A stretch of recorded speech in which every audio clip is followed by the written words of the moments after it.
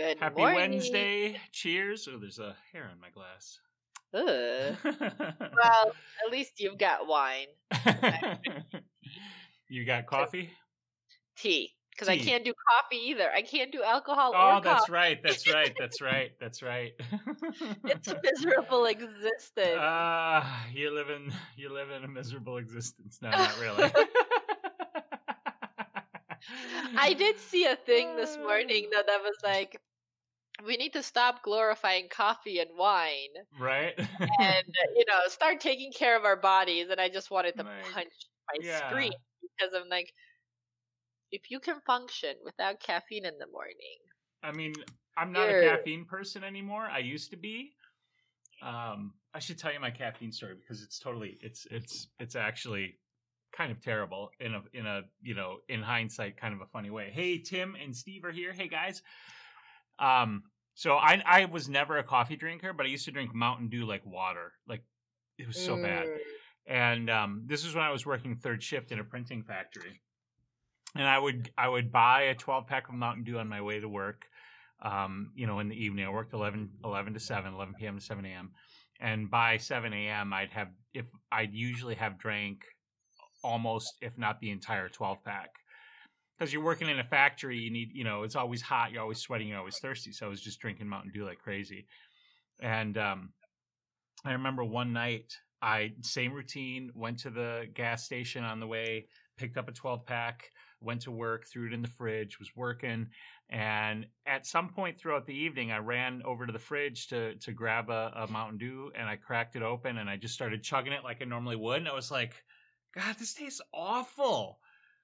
And I was like, ugh. And I stopped drinking Mountain Dew. And that was the last time I drank Mountain Dew. That was cold turkey. Yeah, I went cold turkey on Mountain Dew. I still drank soda after that. It was probably another 5 or 6 years before I quit drinking soda entirely. So now I don't have anything against caffeine.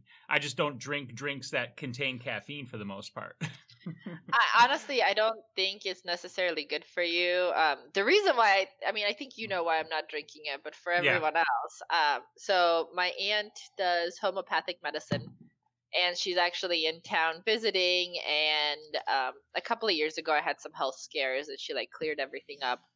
Long story short, she did my little diagnostic, and I had a kidney stone building. And so she gave me medicine, and the medicine is all minerals and herbs and natural supplement type stuff. But she can figure out which one is going to work with your body to get it back to an equilibrium. Anyways, long story short, she gave me the medicine. Well, the medicine reacts with caffeine, with alcohol, with mint. So I've been brushing my teeth with my kid's toothpaste that doesn't have mint in it. And I can't take Advil or ibuprofen right now, just for another week and a half. It's miserable because it pretty much the whole thing she does, it detoxes your body. Right. I've had migraines, and I got super sick when I was in Georgia. I'm still, so if I turn off my mic and have a coughing fit, that's what's going on. I had a fever, I was dying.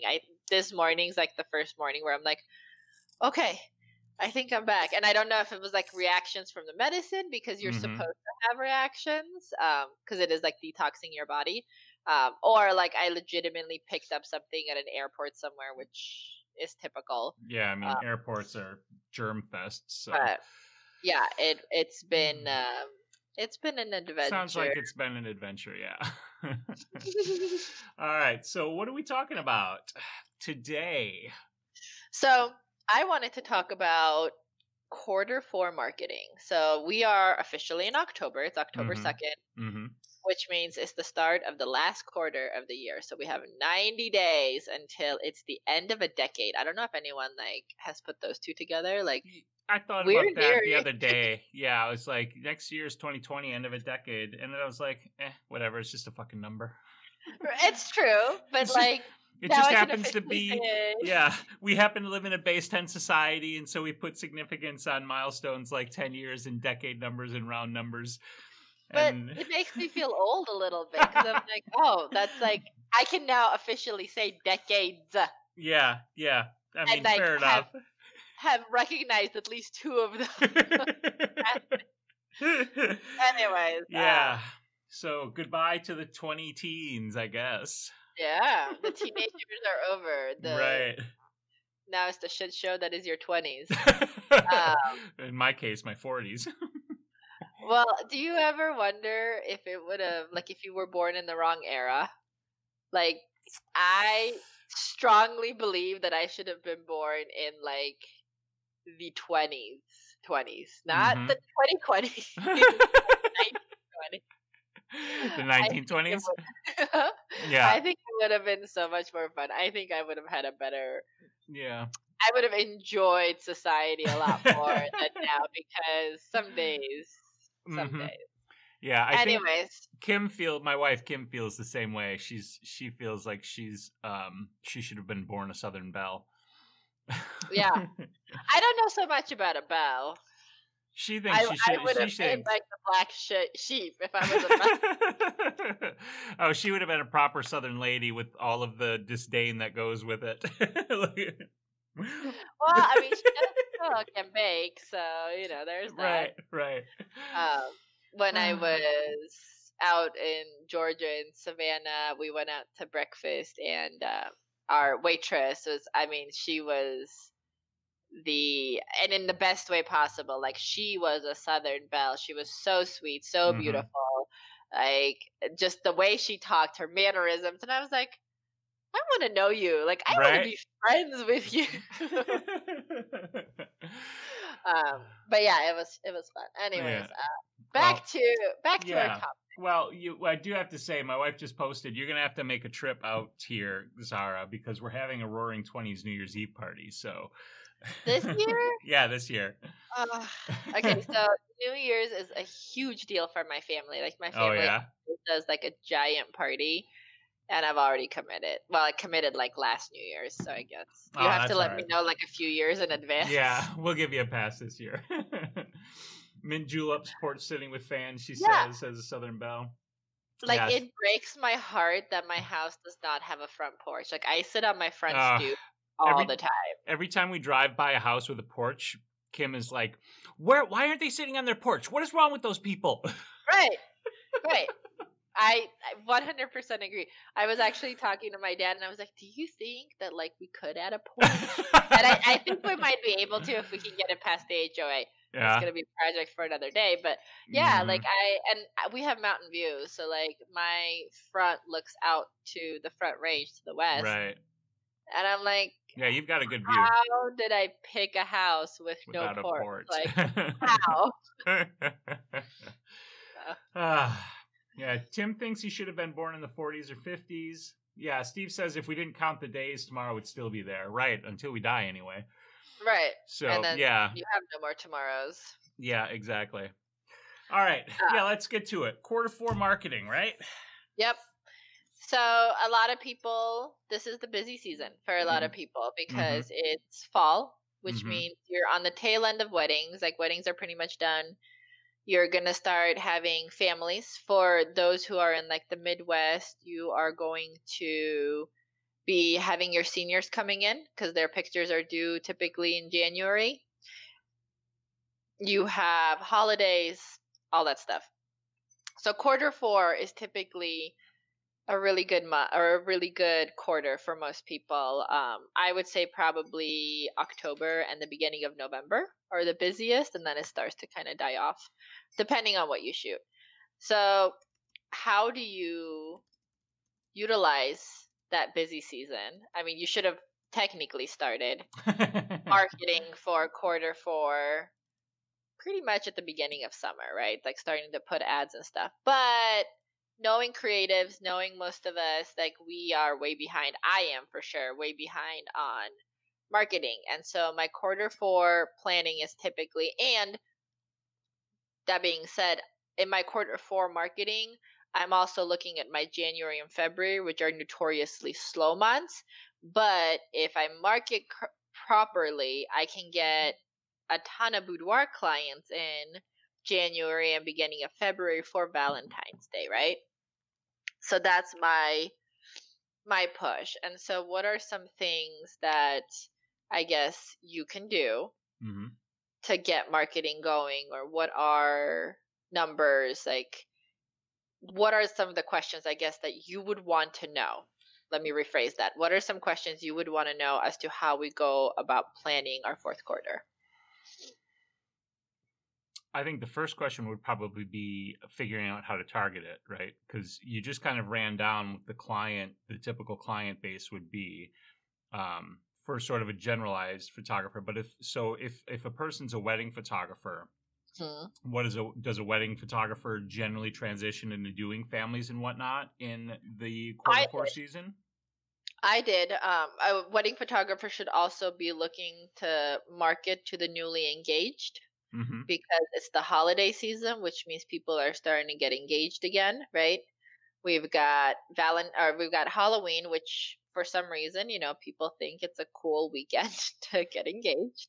It's not as popular as Christmas, obviously, but then you've got Thanksgiving where all families are together. So a lot of people who are asking for permission or who want the family to be there for engagements are going to do around Thanksgiving. And then obviously Christmas is a big engagement. So as a wedding photographer, you're looking at, okay, what do I need to put out there so that these newly engaged couples or the couples who are getting married spring of 2020 are looking at me and booking me.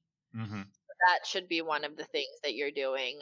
You are transitioning into the family. So for me, I've always shot families. Most of my families have always been word of mouth. One of the things that I do personally is right at the end of August, beginning of September, I start emailing my previous family. So families who have come to me, clients who within the last 2 to 3 years have, done family photos during the holidays.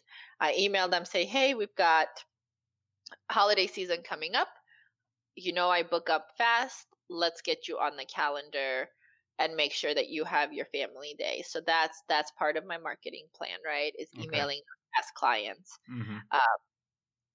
So I would say, but going back to the very beginning of all of this, the biggest thing that anyone should do before they start their marketing plan is set a monetary value of how much money they want to be bringing in.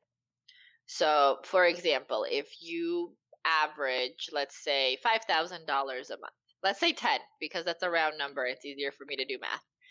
$10,000 a month, your quarter four should be a minimum of 30,000, right? Because if you're averaging 10, but taking into account that it is busy season, you should be going for 35 or 40 for your quarter four, because you are going to have a busier month in that October. So once you set your monetary goal, then you start breaking it down. Okay, what am I shooting in the fall? And what am I trying to target for the winter and the spring? So for me, it would be, I want to make, let's say, 50,000 in quarter four, which is actually pretty close to what I need to make. And then I'm going to get that money from my families, my boudoir clients, and booking future weddings. The other thing that my money is going to come from is Black Friday. So every Black Friday, this is the only time I do any kind of like a deal for my clients, is I offer several things. So for my boudoir clients, I offer what I call booby bucks, which is just gift cards. I know. Booby bucks. That is funny. I actually stole it from a friend. She's the one who started it, and I thought it was really clever.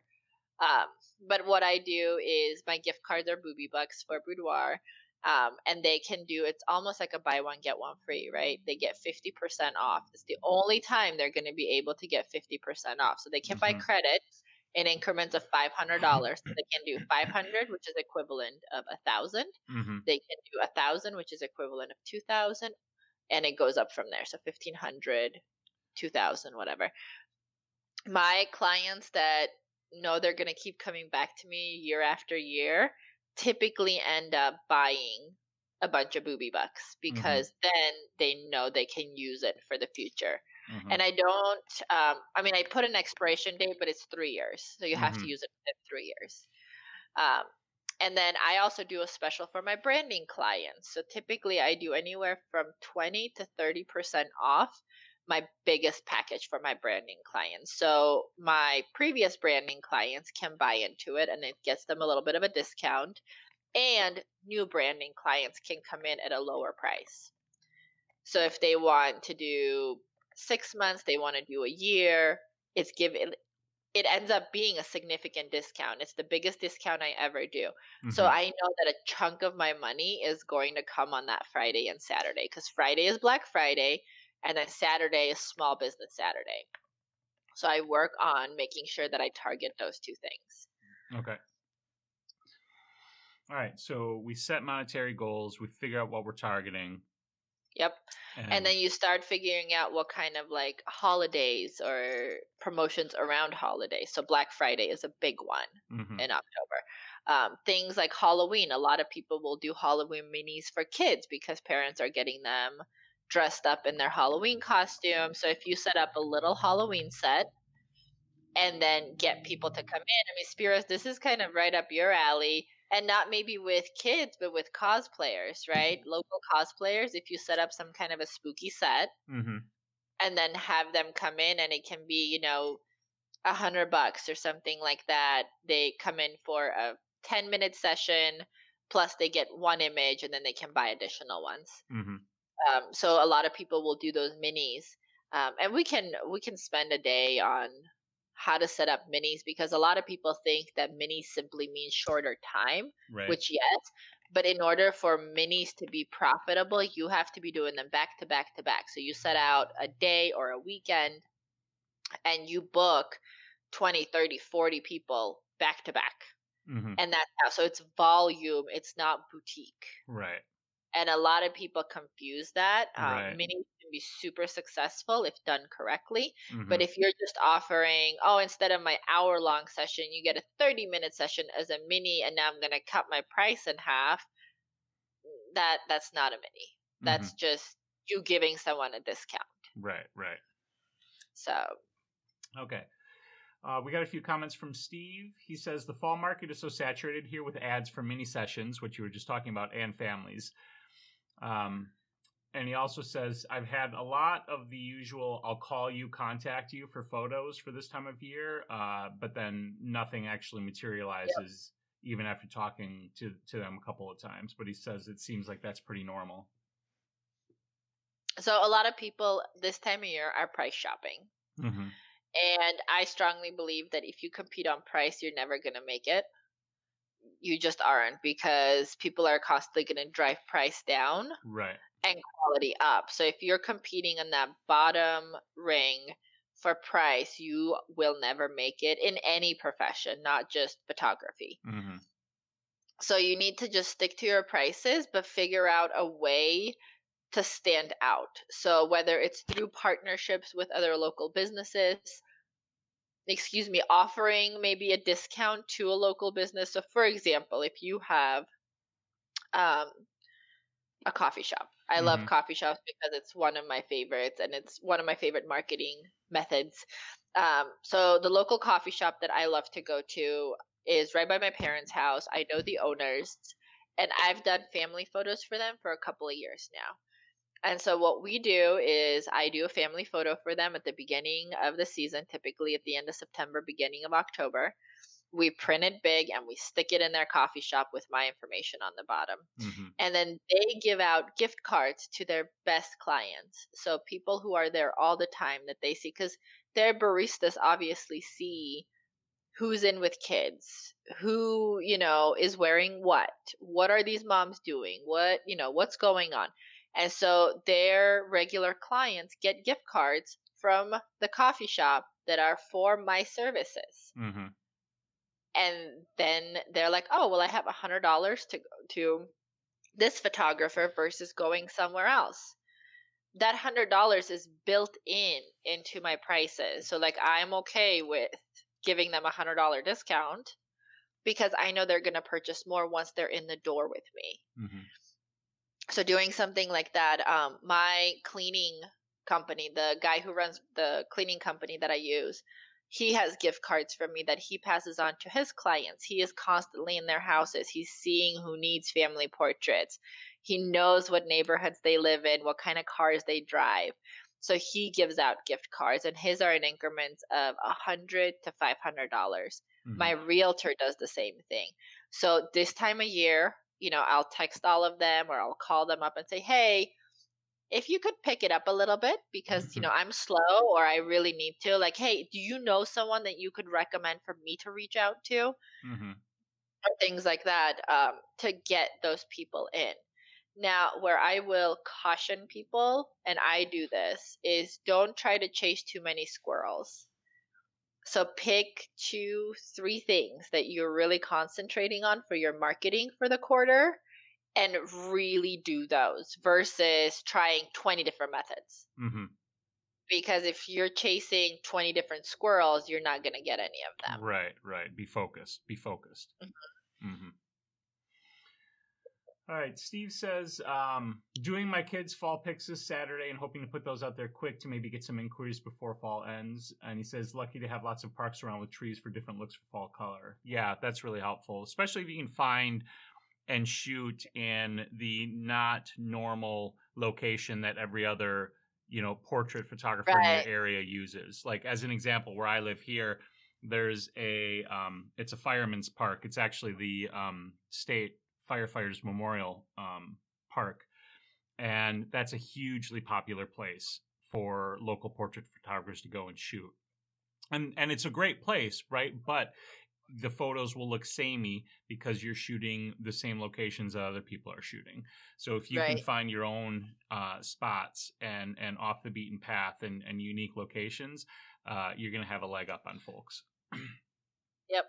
Not only that, but it also gives your clients something to look forward to. Because if they have gone to the other photographers, they've probably shot in all those other places before.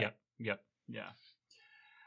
He also says he's turned down people who want like a full family plus a kid session plus all the prints and digitals for like $100. And he says that's normal. And that's exactly right. That's the people that's all of the people who are price shopping, which is basically... Right. It's and you'll get a lot of people who at this time of year, because they want the family photo and family is coming in, but they don't want to spend the money. And unfortunately, like there's going to be a photographer for those people. Yeah. If you want to do it, then by all means. But if you're doing that, I don't know. I would, like, even volume photographers won't do that. So I agree with turning them down. And there is something to be said that, like, as an industry, we really need to raise the standard of what is acceptable and what isn't. Mm-hmm. And $100 for all digitals of your entire extended family plus individual images. No, that's bad. Yeah, and there's, like you said, there's always going to be people who will shoot that. There's always going to be people who are willing to work in the lower end of the market, and that's fine. They can have that. Anybody who wants to work there, they can work there. But by and large, they're also, we've talked about this a little bit before, but they're also going to end up with demanding clients who are more often than not probably going to be problematic clients too. And when you move yourself up market, it's not to say that all of your clients are perfect, because people are people, but you're moving yourself out of the problem client area when you move up into the higher end of the market and you maintain your price and you basically are commanding the respect and value for the work that you do. Yep.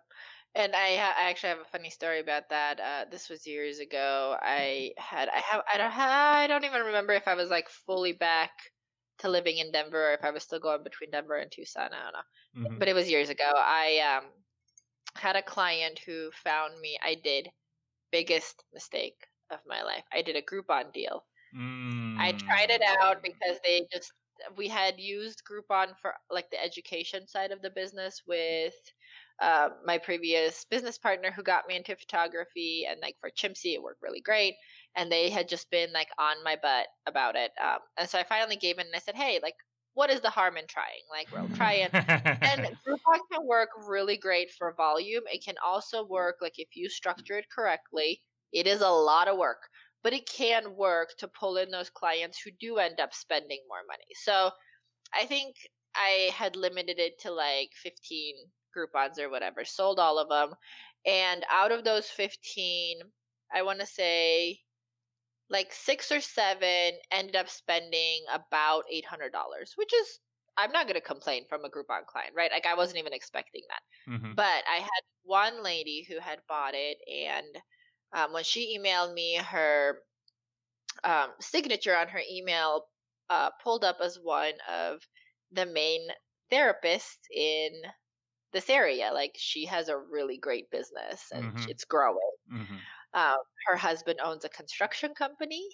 They live in one of the most expensive areas in like their house was over $3 million, and this is like right out of the recession. On this beautiful property, they had a kid, booming businesses. She bought a Groupon. And so I was like, oh, great. Like, I've had all these great sales. Like, this is going to be the one client that's going to make Groupon worth it. Right. Nope.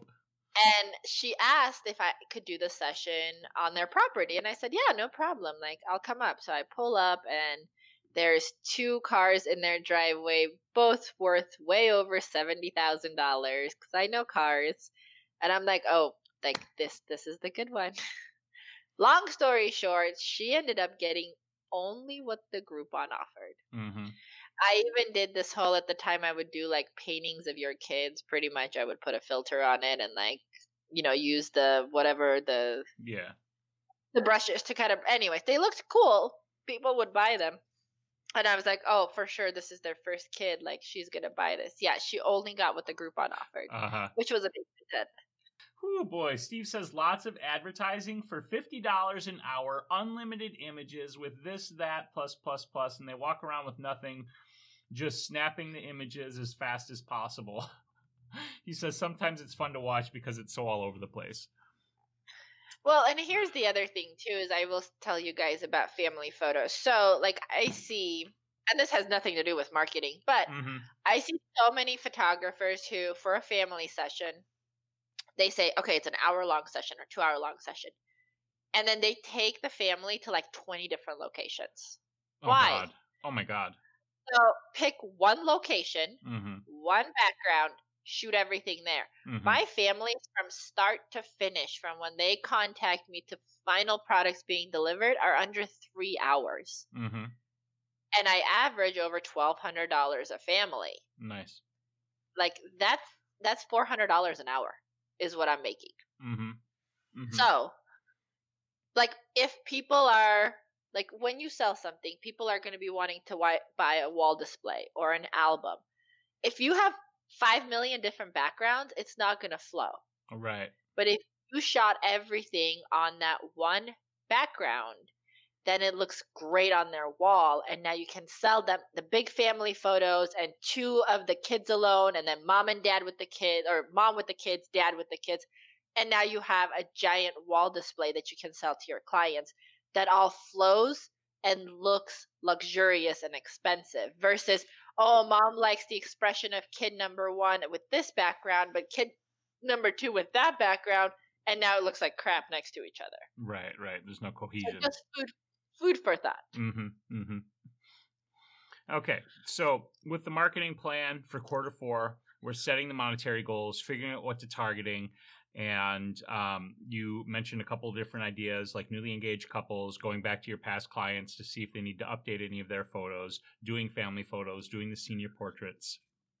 If you're doing boudoir, if you're a boudoir photographer, this is the time to market for Christmas, anniversaries, Valentine's Day. Like those, for Christmas, you want those clients getting in now so that their albums can be ready for Christmas. If you want clients to be booking for Valentine's Day, really the last day that I will book someone to come in to shoot is January 15th. And that gives me that cuts really close, especially if they want an album. Sure, of course. Go ahead. I was just going to say, one of the other things to think about when you're building this Q4 marketing plan is this relates to what we were talking about last week with whether or not blogging is good for your website and SEO. And you want to align your content with your marketing, right? So if you're targeting, as an example, if you are a wedding photographer and you're looking to hit these people who are getting engaged, then you have to think about, okay, what are the newly engaged brides and or grooms starting to look at online when they're thinking about planning their wedding, and try to provide content around that. Or if you're a boudoir photographer, starting to target the kinds of clients and creating content around boudoir clients. And I don't even have a good example for that. But if you're working with content as well, stuff that you want to be able to share on your social media platforms in order to try to connect with and create that relationship with your potential clients, you want to align the content with the marketing plan. Yes, that's exactly true. And part of that marketing too, right, is writing out those blogs, writing out that content, creating that content and putting it out there so that it is starting to drive more traffic to you going into the year. I always look at the quarter four marketing as your initial marketing for the next year. Mm-hmm. So setting things into play, just like you said, with the SEO, with your content, so that going into January and February, it's so much easier for you to push forward because now you have this foundation of where you want to go. Right. And one of the things that's worth thinking about with this content stuff is that a lot of this stuff can be evergreen. And if you're not familiar with what that means, it's just the idea that you create a piece of content that is continuously relevant. So yes, again, just using the wedding photographer and targeting wedding clients as an example, if you write some kind of a blog post or you create a piece of content that is a checklist or, like 10 things that brides need to know before starting to plan their wedding, right? Like that's a piece of content that the next year, when you start retargeting the newly engaged couples again at the same time of year, you can just refer back to that piece of content and reshare it. Maybe you just update it a little bit for the new year with some new advice, or you slightly tweak it. But there's not necessarily going to be a need to always create brand new content to go with your plan. Right. You're probably going to want one or two new pieces, but if you're creating quality stuff, you're going to be able to go back into that content pool and pull that up to align with your current marketing plan. Right. And the interesting thing is that I've actually been using a lot of the same marketing for over the last 10 years. Like, yes, I'll update the picture. I'll change the dates. I'll maybe tweak the wording here and there. Sometimes I look at something and I'm like, oh my God, I can't believe I offered that. But, it is what it is. Right. But yeah, like once you have, like, and I always tell people, like, have a folder on your computer that's marketing. And so even the ones that you make that you don't want to use right away, or you're like, I'm not loving this, like throw it in there, because later when you go through it, you might like it. You might have a better way to tweak it. And it could be usable. So the class that I taught in Georgia was the 5, oh my God, I just blanked. 5 strategies, 5 marketing strategies. And that was one of the things, right? Like marketing isn't hard. Like it's not creative. It's not hard. It's time consuming.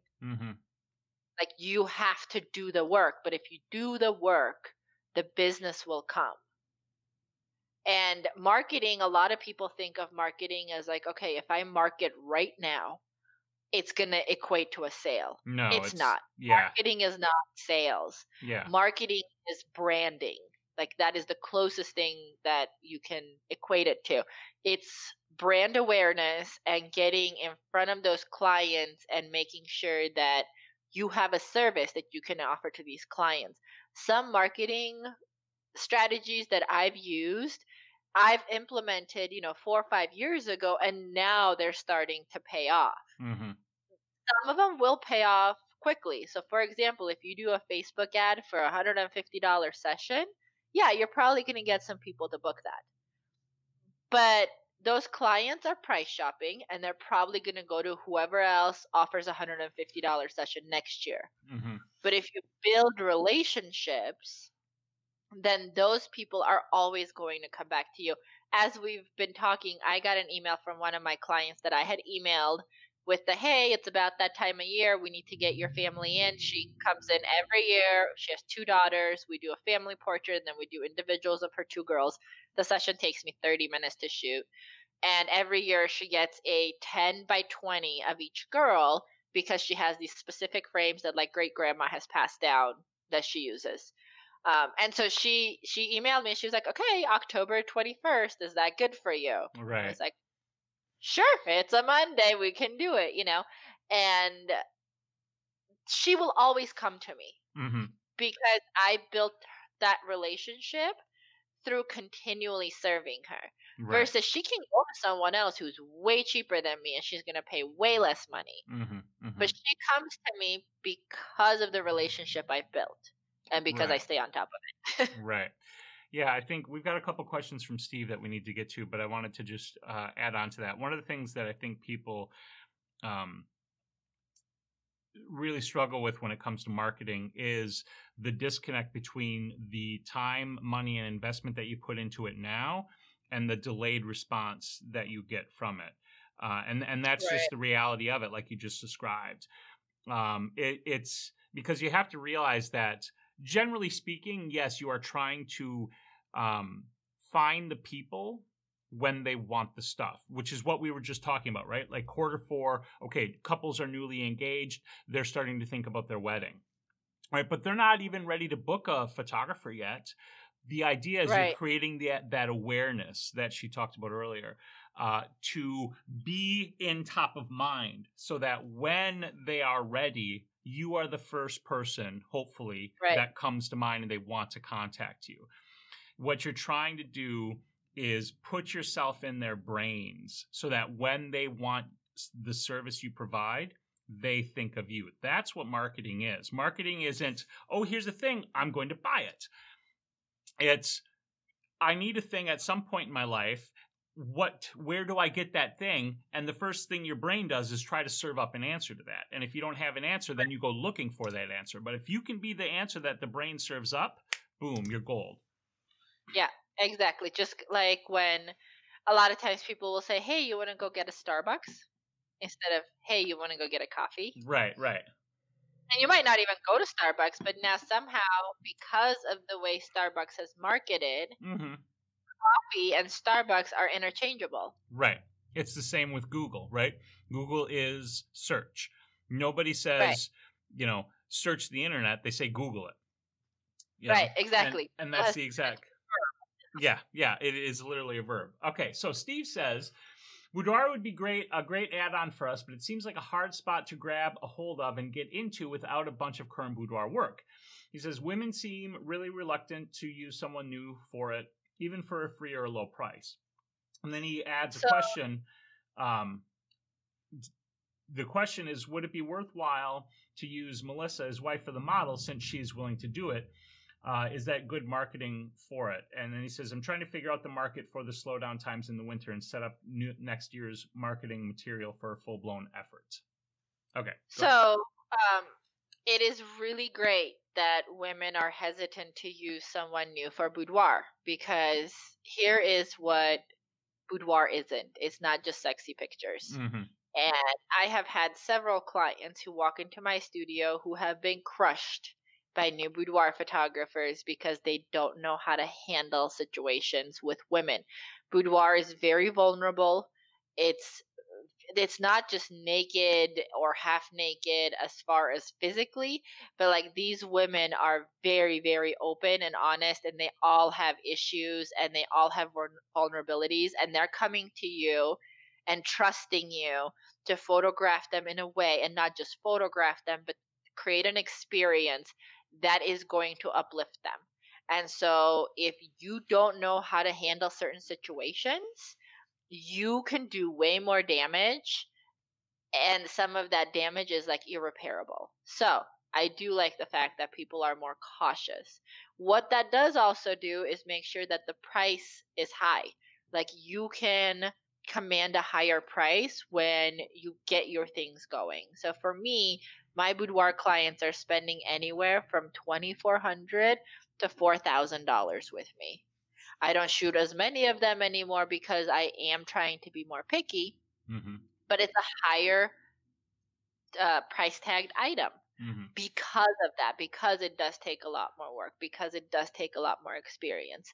Now, using Melissa as your model is absolutely the best idea because one, she's going to be able to say, I've done this and I know how it feels. And I can tell you that I was nervous and I was anxious. So she's going to be an incredible advocate for it. And two, what about having Melissa shoot it? Because there is a trust issue with women are more likely to go to another woman because it's just what it is, right? We connect on our personal issues as far as motherhood, weight gain, hair loss, whatever it is.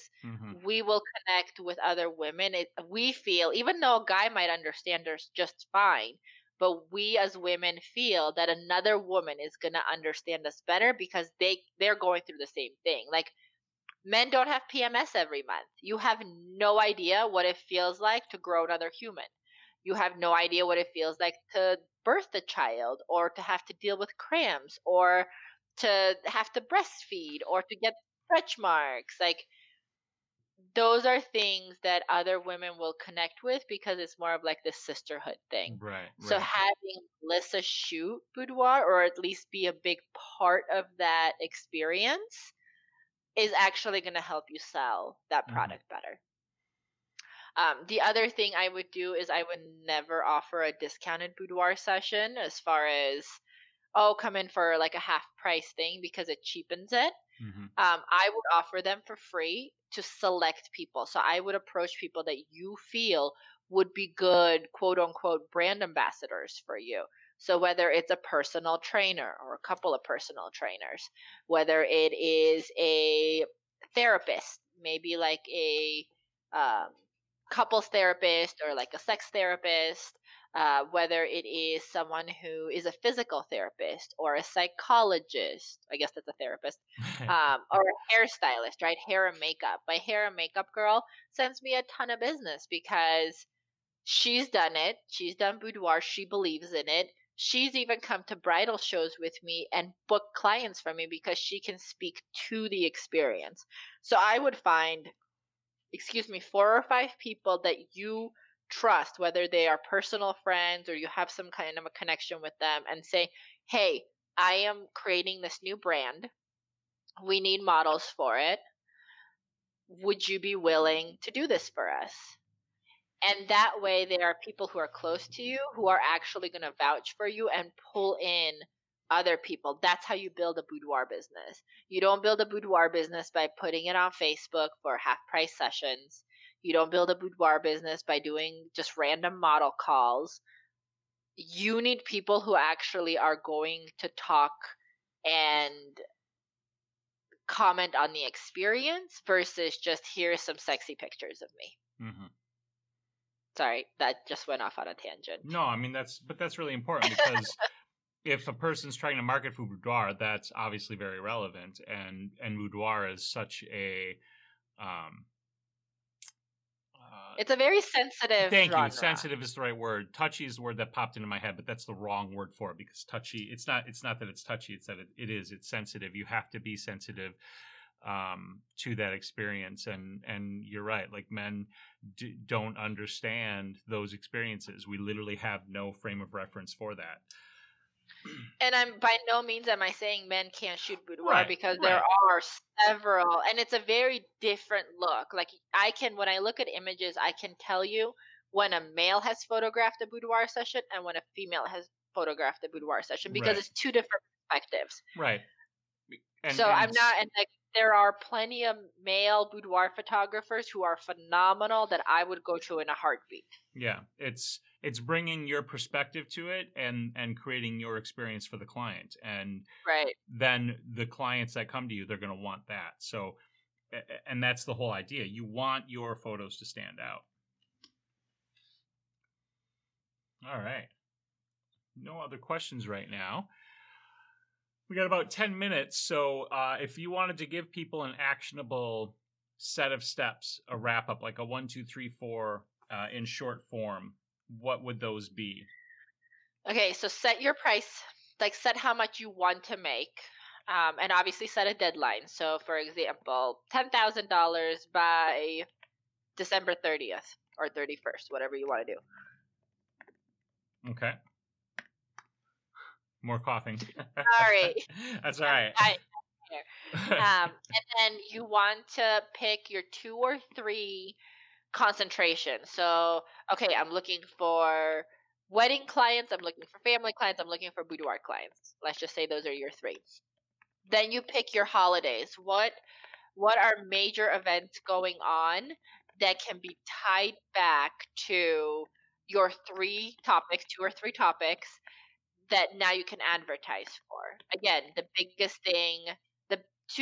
3 biggest things are going to be Halloween, Thanksgiving / Black Friday, and Christmas for the 4th quarter. And then from there, start breaking down. Okay, like for my wedding clients, what is the amount of money I want coming in? So this would be, for me, it's the retainer, right? Like if I'm booking someone in October for a spring wedding, that retainer is going to come in October versus the rest of it when it's going to come in next year. Mm-hmm. Okay, how many family sessions do you want to book? And what do you want to make from those family sessions? How many boudoir sessions do you want to book? And how much do you want to make from those boudoir sessions? And then take those numbers and now break them down. Once you break them down into these tiny steps of like, okay, I need $10,000 and I want 5,000 of that to come from my families and the 2,500 for boudoir, 2,500 for weddings. Mm-hmm. And then you start breaking those down. All of a sudden, it starts becoming a lot more manageable, and you build your marketing plan literally baby step by baby step versus going, okay, well, I need $2,500 by tomorrow from weddings. And it's like, okay, well, where do I find those people? Mm-hmm. So make sure you set your big number goal. I always link my marketing plan to a financial goal because that's the end result, right? Like even though marketing isn't a sale, it is your lead to the sale. Right. So, and I mean, that's being in business. That's our end goal, is to make money and put money in the bank account. Mm-hmm. Mm-hmm. So the monetary number, 2 to 3 things that you want to concentrate on, and then assign monetary value to those 2 or 3 things, and assign what is the SMART goals? So something that's measurable. Okay, I want 10 family clients coming in. That's measurable. Mm-hmm. Mm-hmm. I want to make $1,500 per fam or whatever. So like 10 family clients, I want to make $25,000 for them, as an example. Right. And that's a measurable goal. Mm-hmm. Mm-hmm. Versus arbitrarily, like, I just want to make money. Okay, that money can be $1 or money can be $1 million. Right. Like, which one do you want? You have to set a goal. One of the books, if you guys have not read this, I think everyone knows I'm a pretty big book person at this point. Think and Grow Rich by Napoleon Hill. It's an old book. Like, it's almost as old as Dale Carnegie's How to Win Friends and Influence People. Mm-hmm. Read that book. Read both of those books if you haven't read them. Why are you chuckling? Because my dad made me read that book when I was a kid. I read that book like 5 or 6 times. Yep. And last year I read this really in-depth article that is, it's kind of hilarious because everybody looks at Napoleon Hill as this sort of, the people who are aware of him and this book as this sort of master of this mindset. Right. He was a total fucking shyster. He was a total shyster. Like, the guy was blowing so much smoke, it's not even funny. But what's funny about it is, you know, I mean, he made money from it. And, I mean, he marketed it well. And he was successful, even though he was totally blowing fucking smoke. Well, the idea of it was given to him by Dale Carnegie. Mm-hmm. And Dale Carnegie's, I mean, he wrote how to make friends and influence people. Yeah. And the funny thing is Dale Carnegie's fortune came from him being in the steel, if I recall.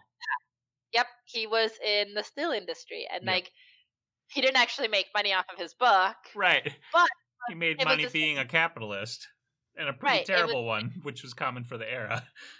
Well, I mean, he sold to Charles Schwab, right? Yeah. Well, he sold to American Steel, and Charles Schwab was the one who negotiated the deal, and that's where he made all his money. But the thing is, like, these are books that, my mom, like my parents made me read when I was a kid, and I was like, whatever. But now I reread them, and there is a lot of truth. There's a lot of good stuff in it. Yeah, so I would...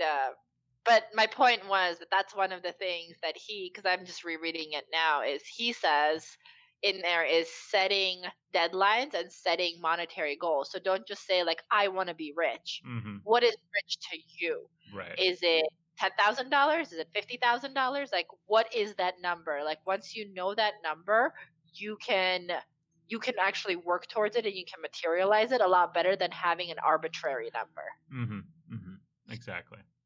Oh.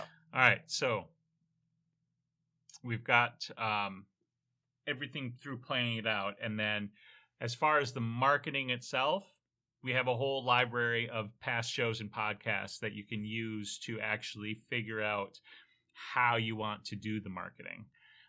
Having the plan in place is really important. Go ahead. If there is enough interest, I am more than happy. I mean, I literally just redid this program and did it in Georgia. I'm more than happy to do like a webinar on the 5 marketing strategies. I mean, should we just do that next week? We can. Let's or just if there's plan to do interest, that next week. I can definitely put something up. Okay. Yeah. I think that's probably a perfect topic to follow this. All right, let's see. Steve says, yes, a great photographer with average marketing skills will struggle, while an average photographer with great marketing skills will thrive. Exactly. People like interaction and confident people better than perfect skill set. The experience matters more. It absolutely does. Yes.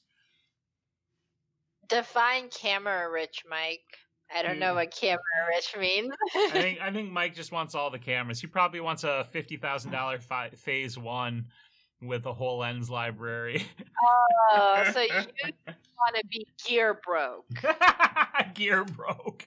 There you go. Camera rich, gear broke. Although, I don't know, Mike really likes which I agree with, I like the Micro Four Thirds format too because of the size and portability of it. That is one of the advantages of it. But if you had your phase on a tripod in the studio on wheels, that's not so bad either. Well, I mean, it's sort of portable. Sort of, yeah. All right, so in the group, I'm going to post up these set of steps that you just ran through so people can refer back to that. And what would you challenge them to do? I would say it's do exactly what this checklist is that I'm about to post up in the group. Get a marketing plan going, and even if it's not, your marketing plan could be for the fourth quarter to get marketing in place so that in the first quarter of 2020 you make X amount of dollars. It doesn't. That's, I think, the biggest misconception. Marketing is a long-term game. It's not a short-term game.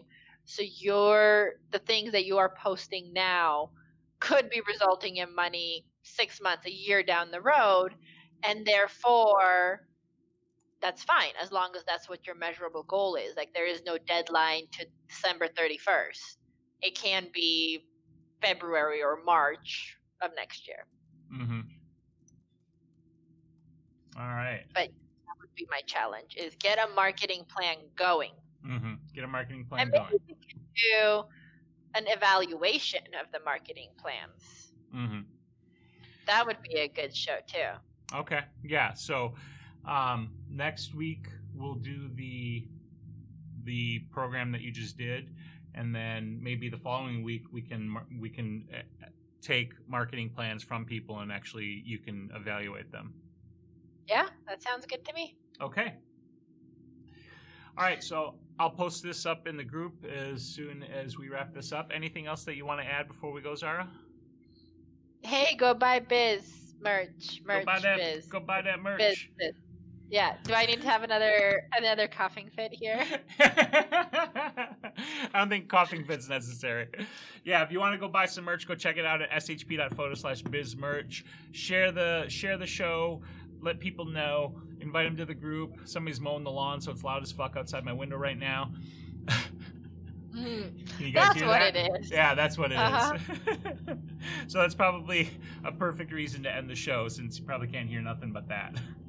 But go check out the merch, share the podcast, share the group. Thank you so much, as usual, everybody, for joining us. Anything else you want to add, Zara? Thank you. Nope, thank you. Thanks for putting up with my coughing fits. All right. Bye, everybody.